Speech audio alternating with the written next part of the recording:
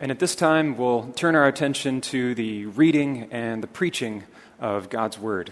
We'll now listen to the scripture passage read by Carol. Today's scripture reading is taken from Mark 9, verses 30 to 37. They went on from there and passed through Galilee, and he did not want anyone to know, for he was teaching his disciples, saying to them, "The Son of Man is going to be delivered into the hands of men, and they will kill him. And when he is killed, after 3 days he will rise." But they did not understand the saying and were afraid to ask him. And they came to Capernaum, and when he was in the house, he asked them, "What were you discussing on the way?" But they kept silent, for on the way they had argued with one another about who was the greatest. And he sat down and called the 12. And he said to them, "If anyone would be first, he must be last of all and servant of all." And he took a child and put him in the midst of them. And taking him in his arms, he said to them, "Whoever receives one such child in my name receives me. And whoever receives me receives not me, but him who sent me." This is the word of the Lord.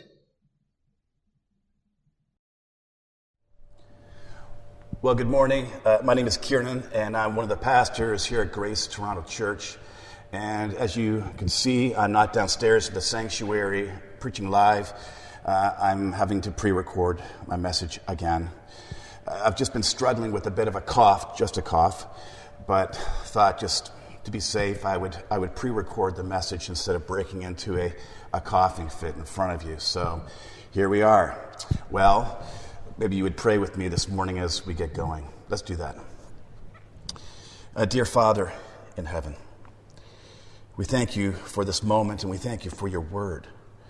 And we pray, Father, that we would, as we walk through this passage, have an encounter with you, and that you would change us.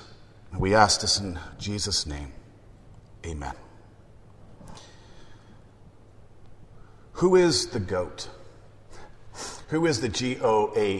Who is the greatest of all time? It's a question that is asked, and when it's asked, it's often asked of athletes, but sometimes it's asked of politicians or artists. It's asked of writers, actors. Who is the GOAT? Who is the greatest of all time? Now, sometimes some people take it upon themselves to answer that question. And they answer it by saying, I am. I am the GOAT. I am the greatest of all time. Cristiano Ronaldo, the Portuguese soccer star, once said, "I am the greatest player in history." And Kanye West, the rapper and fashion designer, once said that I am unquestionably, undoubtedly, the greatest artist of all time. And let's not forget Donald Trump, who in 2015, during the presidential campaign, said, promising that he would bring jobs back to America, "I will be the greatest jobs president God ever created. I tell you this." Now, we hear people talk this way, and we cringe. I mean, we laugh, but we cringe. We cringe and we laugh. And we cringe and we laugh because, I mean, who talks this way? Who talks this way? I mean, not you, right? Maybe you've never talked this way, but have you ever thought it? Have you ever wanted to be the GOAT? Have you ever wanted to be the greatest of all time? Let's be honest for a moment, shall we? We all want to be great. We all want to be great. And what's so shocking about our story, and we'll see that this morning, Jesus actually wants you to be great too. But what is greatness? Now that's the question. What is it? How do you measure greatness? What does it look like? What is it? We're going to look at that this morning. But before we do, let's ask another question. let's ask this question. What is it not? What isn't greatness? So we pick up our story this morning and we find Jesus and his disciples moving southward from Galilee to Jerusalem. And as they're walking along, Jesus turns to his disciples and says, when we get to Jerusalem, I will be delivered into the hands of men and be crucified. And 3 days later, I will rise again. Now, the disciples don't know what he's talking about. Because as far as they're concerned, Jesus is supposed to change everything. He's supposed to bring in a kingdom. The kind of kingdom where they're at the center, where they gain social prominence and power and wealth. He's not supposed to die. And he's certainly not supposed to die on a cross. I mean, that's the worst death. That was a death reserved for the lowest of the low, for criminals and for slaves. And so they're confused. They don't get it. They're puzzled. But they're too afraid to ask Jesus. And so they just keep walking. And as they're walking, they start to argue. A fight breaks out amongst themselves. We don't know who started the fight, but we do know what they're arguing about because we're told. What are they arguing about? Which of us is the greatest?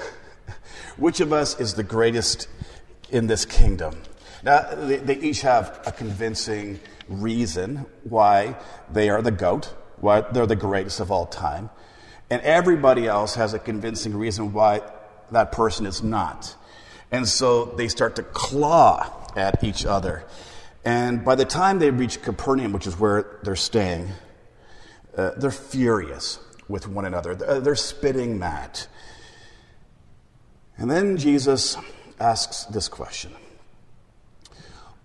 What were you arguing about on the road?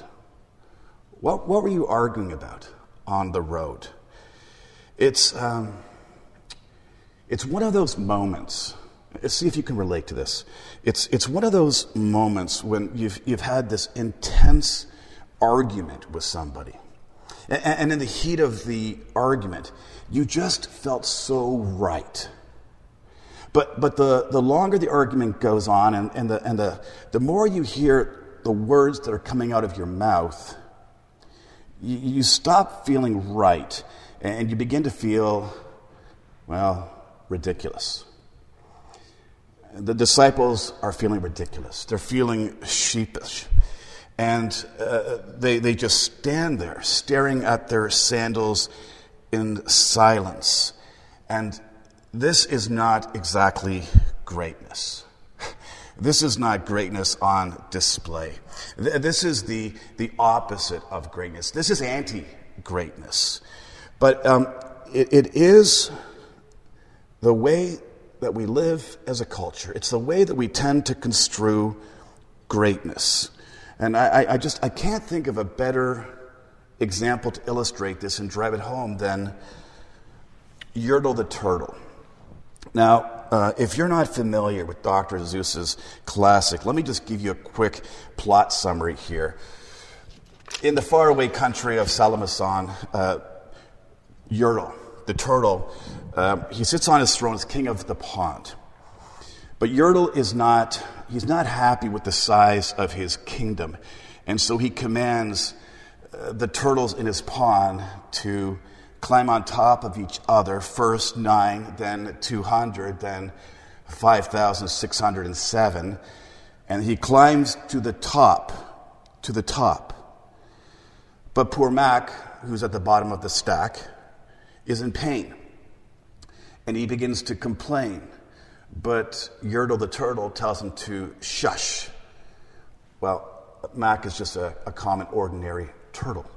And he does what common, ordinary turtles do. He burps and shakes Yertle's throne.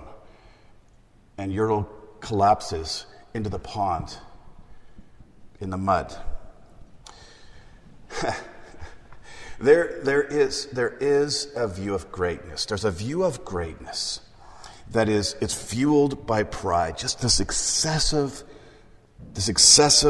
regard for self, the desire to be first. And the thing about pride is that it doesn't tend to stay put. It spills out of us. It spills into the world around us. It spills into our relationships. And when it does, we get conflict. We get conflict because when we are telling everyone around us that we are the best, that we are the GOAT, when we're effectively living that way, we ask people to make a choice. Either they will agree with us or they will disagree with us. But, who wants to agree with somebody who says they're the GOAT? Because we all have our own thrones. And so what happens in that moment invariably is that we get conflict. We fight. We claw at each other. We present arguments. We present counter arguments. We lob insults at each other. We criticize each other. We belittle one another. And in our quest for greatness, we do not prioritize relationship. We trash it. We trash our relationships. And are we not seeing that right now in our day being lived out in the cultural and political conversation? And aren't we seeing that lived out in our everyday conversations and in our everyday relationships? And could it be that we really, in this moment, desperately need to take our cue from Jesus and ask the question, the very question that Jesus asks in our story? What were you arguing about? What were you arguing about? What were you really arguing about?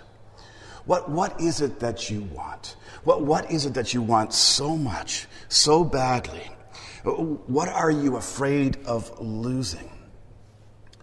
Think of a recent conflict that you've had. Think of one this week, which you should be able to do. That should be easy. What was it? What was it that you prioritized? What was it that meant so much to you? What were you afraid of losing? So much so that you were willing to damage and even trash that relationship. What were you fighting about? What were you arguing about? What are the things that matter so much to you that you would sacrifice the most important, the most precious relationships around you? This is not good. This is not greatness. And the disciples are not looking great right now. But Jesus is going to move them in the direction of greatness. And he's going to move us there too. Let's ask a second question. What is it? What is greatness? Well, Jesus sits down and he calls the 12 disciples to himself. And when Jesus sits down, the disciples know exactly what he's doing. Because in that day, a rabbi did not teach standing up. He read standing up, but he would teach sitting down. And so when Jesus sits down, he assumes the position, the posture of a rabbi. And he's going to teach them something very important. And this is what he teaches. Listen to this. If anyone wishes to be first, he must become last and servant of all. And to drill this point down, he uses an illustration. He calls a child to himself, and he takes this child in his arms, and he says, whoever receives one such child in my name receives me. And whoever receives me receives not just me, but the one who sent me, my Father. What is Jesus saying here? What is he teaching the disciples? He's saying to them, I am going to send you out into the world. I'm going to call you to carry and to embody the message, my message of love to the world. And as you do that, I want you to go out as a child. As a child. And that is startling.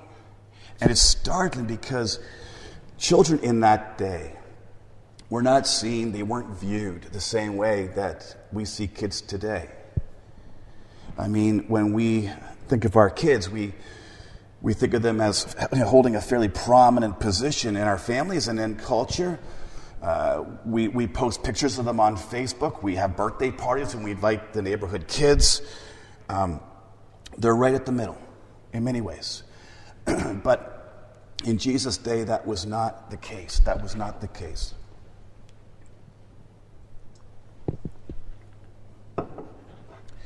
Children had almost no social standing in the culture. None. I mean, if they had any, it was just above that of a slave.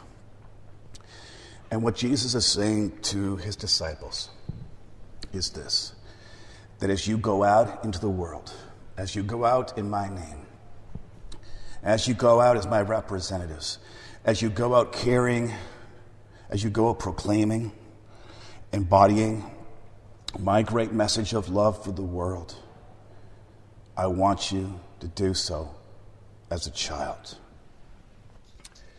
Because you can't carry this message if you're trying to pass yourself off as a king on your throne. The way that my gospel, the way that my message goes forward in this world is by humble, childlike people who carry my message of redeeming grace and love. And don't we know that to be true on some level, even on a cultural level?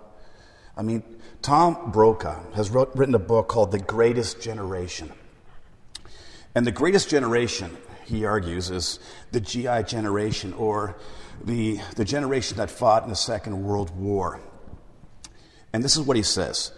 He says, they were great because they did not fight for fame or recognition, but because it was the right thing to do. Greatness, according to Tom Brokaw, is serving and being willing to lay down your life for another. And this is exactly how Jesus served. This is how he served. And here really is the dynamic that will empower you to serve and to live a life of greatness. It's a story about a king. And a king, who didn't remain on his throne, but came into this world and took upon himself the form of a servant and became a human being, took our humanity upon himself. And he took our humanity upon himself to go to a cross. And by going to a cross, he took the sin of the world upon himself. Why? So that we who are sinful might have a relationship with a pure and holy God. The one who was exalted became humiliated, became the servant of this world to bring us to God, that we might have never-ending relationship with him. Our sins, friends, they keep us from relationship with God, and the only way that we can be brought back into relationship with God is through faith in the one who came not to be served, but to serve us and to give his life as a ransom for many. And when that truth really gets a hold of you, when that dynamic is infused into the very core of your being, it will put you on the path to greatness. This is no small thing. There is no greater honor. There is no greater honor that anyone could ever experience than to be tasked and privileged with the awesome responsibility of carrying and embodying the greatest story, the greatest world-saving story there is in Jesus Christ. But Jesus here in our story, when he sends us into the world with this message, hear this, he's not sending us alone. And here's where it gets even more exciting, because he says, whoever receives one such child in my name receives me. And whoever receives me receives not just me, but the one who sent me, my Father.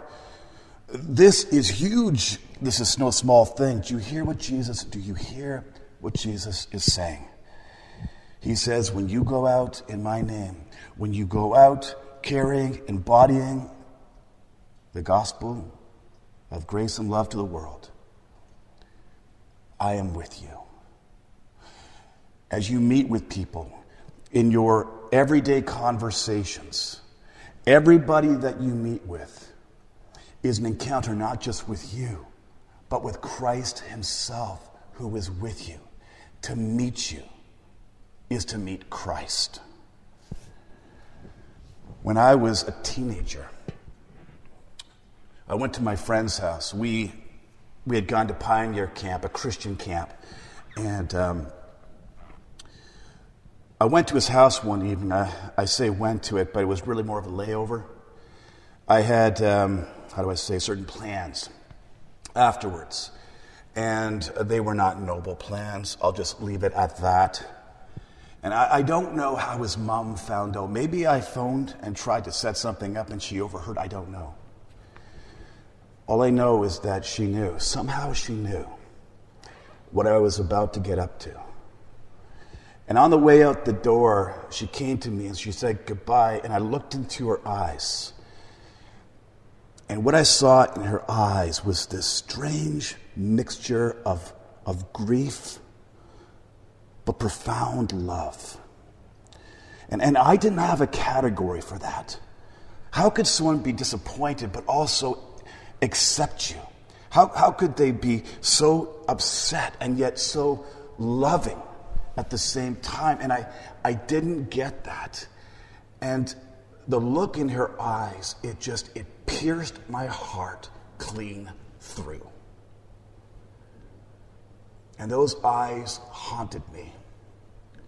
They haunted me for years. And I think they haunted me because on some level I knew it. That when I looked into her eyes, I wasn't just looking into a mom's eyes. I was looking into the eyes of Jesus Christ, who was with her. In every relationship, in every conversation, Christ is with you. And to meet you, Christian, is to meet Christ. There isn't anything bigger than that. What is greatness? That is greatness. So this week, think about two things. Think about the people right in front of you. Who are these people? Who are the people that you're talking to? They're not people to serve you. They're not people to get you where you want to go. They are not people to elevate your throne. No, they are people for you to love and serve. They are people who are in need of an encounter with Christ. Who are the people that you're meeting? Think about the people right in front of you. And then think of who's with you. Think of who's with you. Because you see, as you do go out and as you interact with this world, you are bringing Christ to the world. And every encounter with you is an encounter with the risen Christ.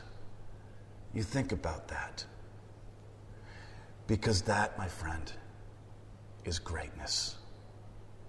And Christ wants you to be great. Pray with me. Dear Father in heaven, We want to thank you for this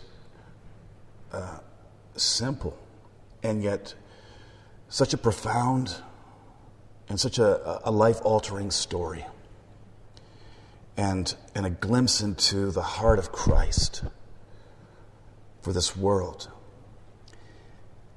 and a glimpse into what you want us to be and how you want us to work, how you want to work through us for the sake of this world. Would you, Father, would you please help us to have a vision of Christ, the one who served us in the world.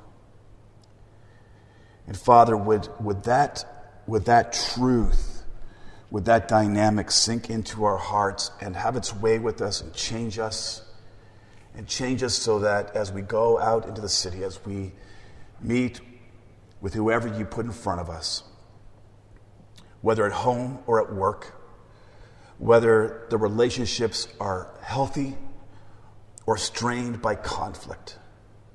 Father, give us a sense that we do no small thing by carrying Christ and by bringing Christ into our relationships. Father, remind us this morning of what it really means to be great. And thank you for the great one who came and served us and loved us. And we ask this in Christ's name. Amen.